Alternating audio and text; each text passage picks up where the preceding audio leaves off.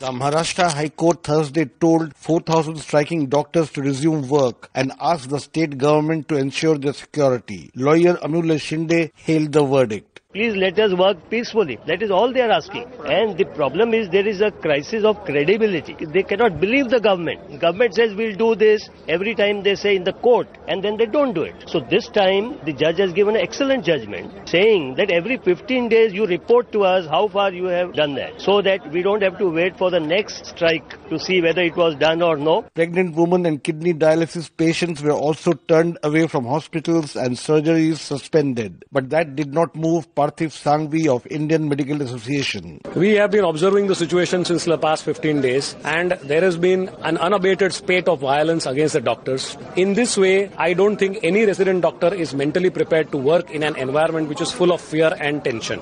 In order to support these resident doctors, we at Indian Medical Association, a representation of 40,000 member doctors across the state of Maharashtra, have today decided to go on an indefinite strike for these resident doctors till their demands are not met, and that is provision of adequate security. In Delhi, 20,000 doctors walked away from medical wards on Thursday, and those who manned emergency services came in battle gear, explained physician Mohit Gupta. They are giving an indication to the whole public that doctors are not secure, they are not provided with the security. So if judiciary says this type of things, then we have to find out some solution, and the solution we are trying is that we will provide helmets to all our residents so that at least they can save their heads. It may not be a good day to fall ill in Maharashtra, and worse still in Delhi, where this weekend could see a medical crisis unfolding. For Newsbreak, this is Anna Sen reporting from New Delhi.